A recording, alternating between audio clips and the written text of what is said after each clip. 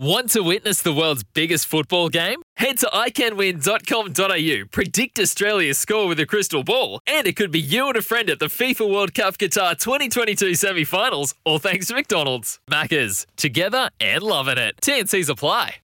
For 40 live Saturday evening race meetings a year, Clifford Park Racecourse. This is the Punters Mate on SEN. With Mark Braybrook and Sam Hyland on this Friday morning. Sammy filling in for Chris Nelson. It's all thanks to Aquis, Queensland's best and largest stallion facility and Queensland Breeders' #1 supporter. As I mentioned before the break, Sam, time to catch up with the mate of yours who, like yourself, has made the trip south. I'm surrounded by Victorians. Noel Callow, who is now riding in Queensland and riding really well, is joining us on the line. Noel, good morning. Morning. Sorry, I'm just out walking and there goes a big Mac truck. So beautiful. just India here too, boys. losing a bit of weight, Callow. Yeah, okay, Sammy, when you got the sweat down on the pavement, that's what I'm doing at the moment. And I'm looking at about 10 seconds I'll be in the garden, so down this week. Yeah, sounds good. Now, I must say, I was telling Mark. I said, look, Noel Callow, he's a popular jockey Australia wide, and then I thought, well, he's a popular jockey right around the world, Noel Callow. And I tell you what, Noel, you've saddled and you've been able to travel right around the place and find race meetings anywhere, and you have a presence everywhere you go. Yeah, well, I worked out that it doesn't matter what you say or what you do. You just got to get number in the frame, and it speaks all languages all over all countries. India, Singapore, you know what I mean, Mauritius. You're right, winners, you do what you want. Laurie Laxman's talking that. We've been on top. He said, we do what we want. Now, Noel, you've ridden in plenty of places. The move to southeast Queensland, basing yourself on the Gold Coast, how have you settled in? It's been, about 6 to 8 months now, I think? I've been here 11 months now. 11, wow. Yeah, I purchased a house here in Ashmore, so myself and Renee, my wife, are pretty happy. So the kids are older. My boy's 22 and he's a plumber and lives in my house rent-free in Berwick, as they do these kids these days.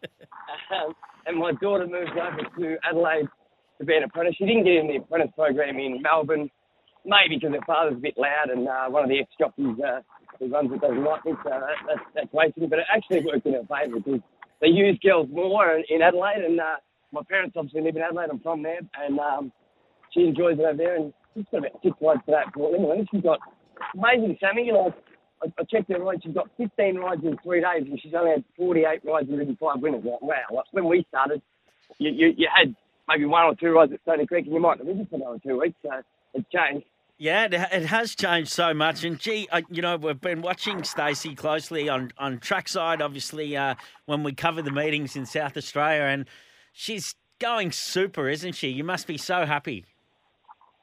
Well, yeah, she's going good. She's got a long way to go, and she gets lost in staying races. But that's practice. And I'm a hard marker being a father, but you've got to be careful with these kids these days because they like a pat, but any backhander. I think she's hung up on me already 3 times, but she bounced it back. But no, she's going good. I'm happy, but she was ready to go when she was going because she had a lot of grounding, similarly like your Ben Allen and that. She's done, I think, about 150 trials and all that, so she was ready to go. But I'll tell you what, Sammy, being a jockey, it's a very selfish sport because it's not like a football team where you can hug each other and celebrate a goal. Yeah, sort of, as you know, you're on your own. The horse can't talk. It's all about you, so it's very selfish. But I didn't think it would happen. But everything I've done in my career, I get that much of a thrill out of my daughter winning a race at Port Lincoln or anything. And I'm sure Pat Island did the same when you rode, Sammy. Yeah, that's a fantastic thing. It's great, and you could see that. I saw that footage when Stacey rode her first winner, and someone posted it on social media, and just thought, gee, to be so far away, but yet watching it, and what a buzz you get at the races to see that. It's great. And you talk of backhanders. I mean, you yourself in your apprenticeship back in the day with Mick Price, you'd have copped plenty of backhanders. Yeah, we had about 5 bouts, me and Mick. He won 4, and I won the last one, and then he sacked me. So I suppose he won them all, didn't he? But our life's changed, and it's a bit of cotton wool these days. But geez, it didn't hurt me. Imagine if didn't get those back in the semi, I would have turned out a nice old reptile. I think I have anyway. Now you've got a couple of nice rides at Doomben. You don't make it. You don't make the trip to many other racetracks in Queensland apart from the Gold Coast. You've parked up there and you just love basing yourself there and doing most of your work there. But Sea Raider, you got the money on last time round. Yeah, he's a nice horse. And there has been a bit of rain about, which suits him. See, now, when he won the other day at the Gold Coast, you didn't have to be a heavy tracker until the last three races. And lucky for him, it was the last race that rain came. So the last three races, you had to be a wet tracker to be any good, and he is a wet tracker, and he goes the same on wet as dry. Wasn't a pretty ride, but I don't know. I sat through it with no cover. What do you do? I got the cash, so like I said before, number in the frame speaks all languages.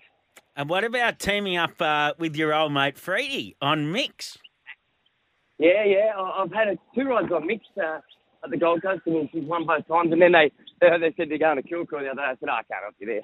So he got the cash. Sam Collett wrote it and got the cash. But so he's going for four straight. He's got a chance. I think he's pretty short in the market, but if I had to pick out of the two, I think Sea Raiders have got a chance if the track's got a good give in it. Mixon's got a chance, but he's going for four, and that's not easy. And he's been well placed. So anyway, we'll sit and steer, and we'll see if Sammy can stand and cheer. Now, it has to be an omen bet too in the last Agassi in the middle of the Australian Open. What chance? 0. I trialled it, and it trialled okay, but it's too high in the grade there. It's an ex-Cummings horse, which has been brought up here, but it'll be late from the Gold Coast on a Saturday. Hence why I'm riding it, because I know in a month's time I win a Class 6 on the Gold Coast, and I think we're about 31. I think we're 16 in front of the premiership. So when I win that, I'll take that to 7-Eleven, see if I can exchange it for a loaf of bread and see how we go. Callo, I left work yesterday afternoon and put a message through to you, just seeing if you'd come on the Punters Mate this morning. And I thought to myself, what am I going to ask? What's something I can ask Callo that someone wouldn't normally ask? And I think, what's the craziest thing you've seen on a race course? In your time, Callo, what is the maddest thing you've seen?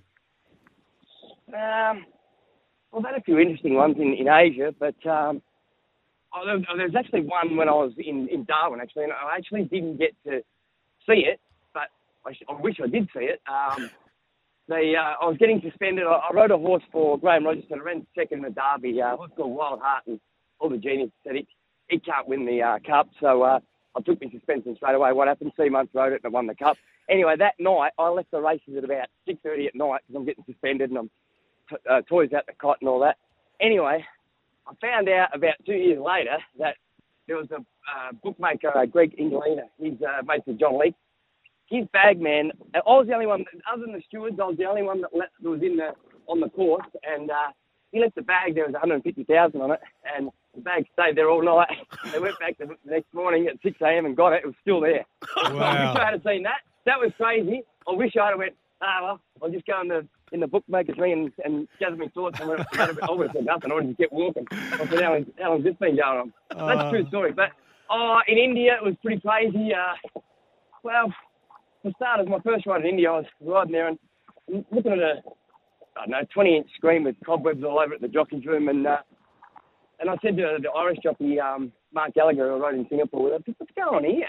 There's someone on my horse. I've got Ganesh on my horse with no skull cap on, legs dangling down. And they said, no, they do that to quiet them down in the mounting yard, right? So I walked out and went, Ganesh, off, me on. Anyway, I rode it and it pissed him. But it was interesting in India. I remember Zara, when Zara was there, we rode, and he rode a horse, and they go Sydney way of going, or Queensland are going. Anyway, it was hanging out, and on the outside of Bangalore track in India, it's like a 2-lane sand track on the outside. There's an outside fence for the public. There's this gallop track on the outside of the grass. Okay, so Mark Zara's horse was hanging out. He hit the front. He drew the stick over the left hand, hit it, anyway, to straighten it up. Anyway, the last 50 metres, it's gone down it's had a metre drop, half a metre drop down on the sand, and the last 50 metres it's run on the heavy sand. Okay, so they called Mark Zara in after the race, and he still won the race. They called him in after the race, and the steward said, you're disqualified. And Zara said, well, hang on, I've run the last 50 metres on the heavy sand. It's got to be a disadvantage.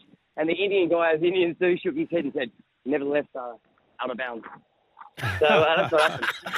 Noel Callow, thanks so much for your time, mate. We'll let you get back to your walk and good luck tomorrow and hopefully catch up again on the punters, mate. And the punters out there too, there's a little TV show called Son of Snippets. It's done by the Gold Coast Surf Club by me and Gibbo. So if you get bored, you can listen to me again and get up and about. Good on Thanks, you, boys. mate. Noel Callow there on the punters, mate.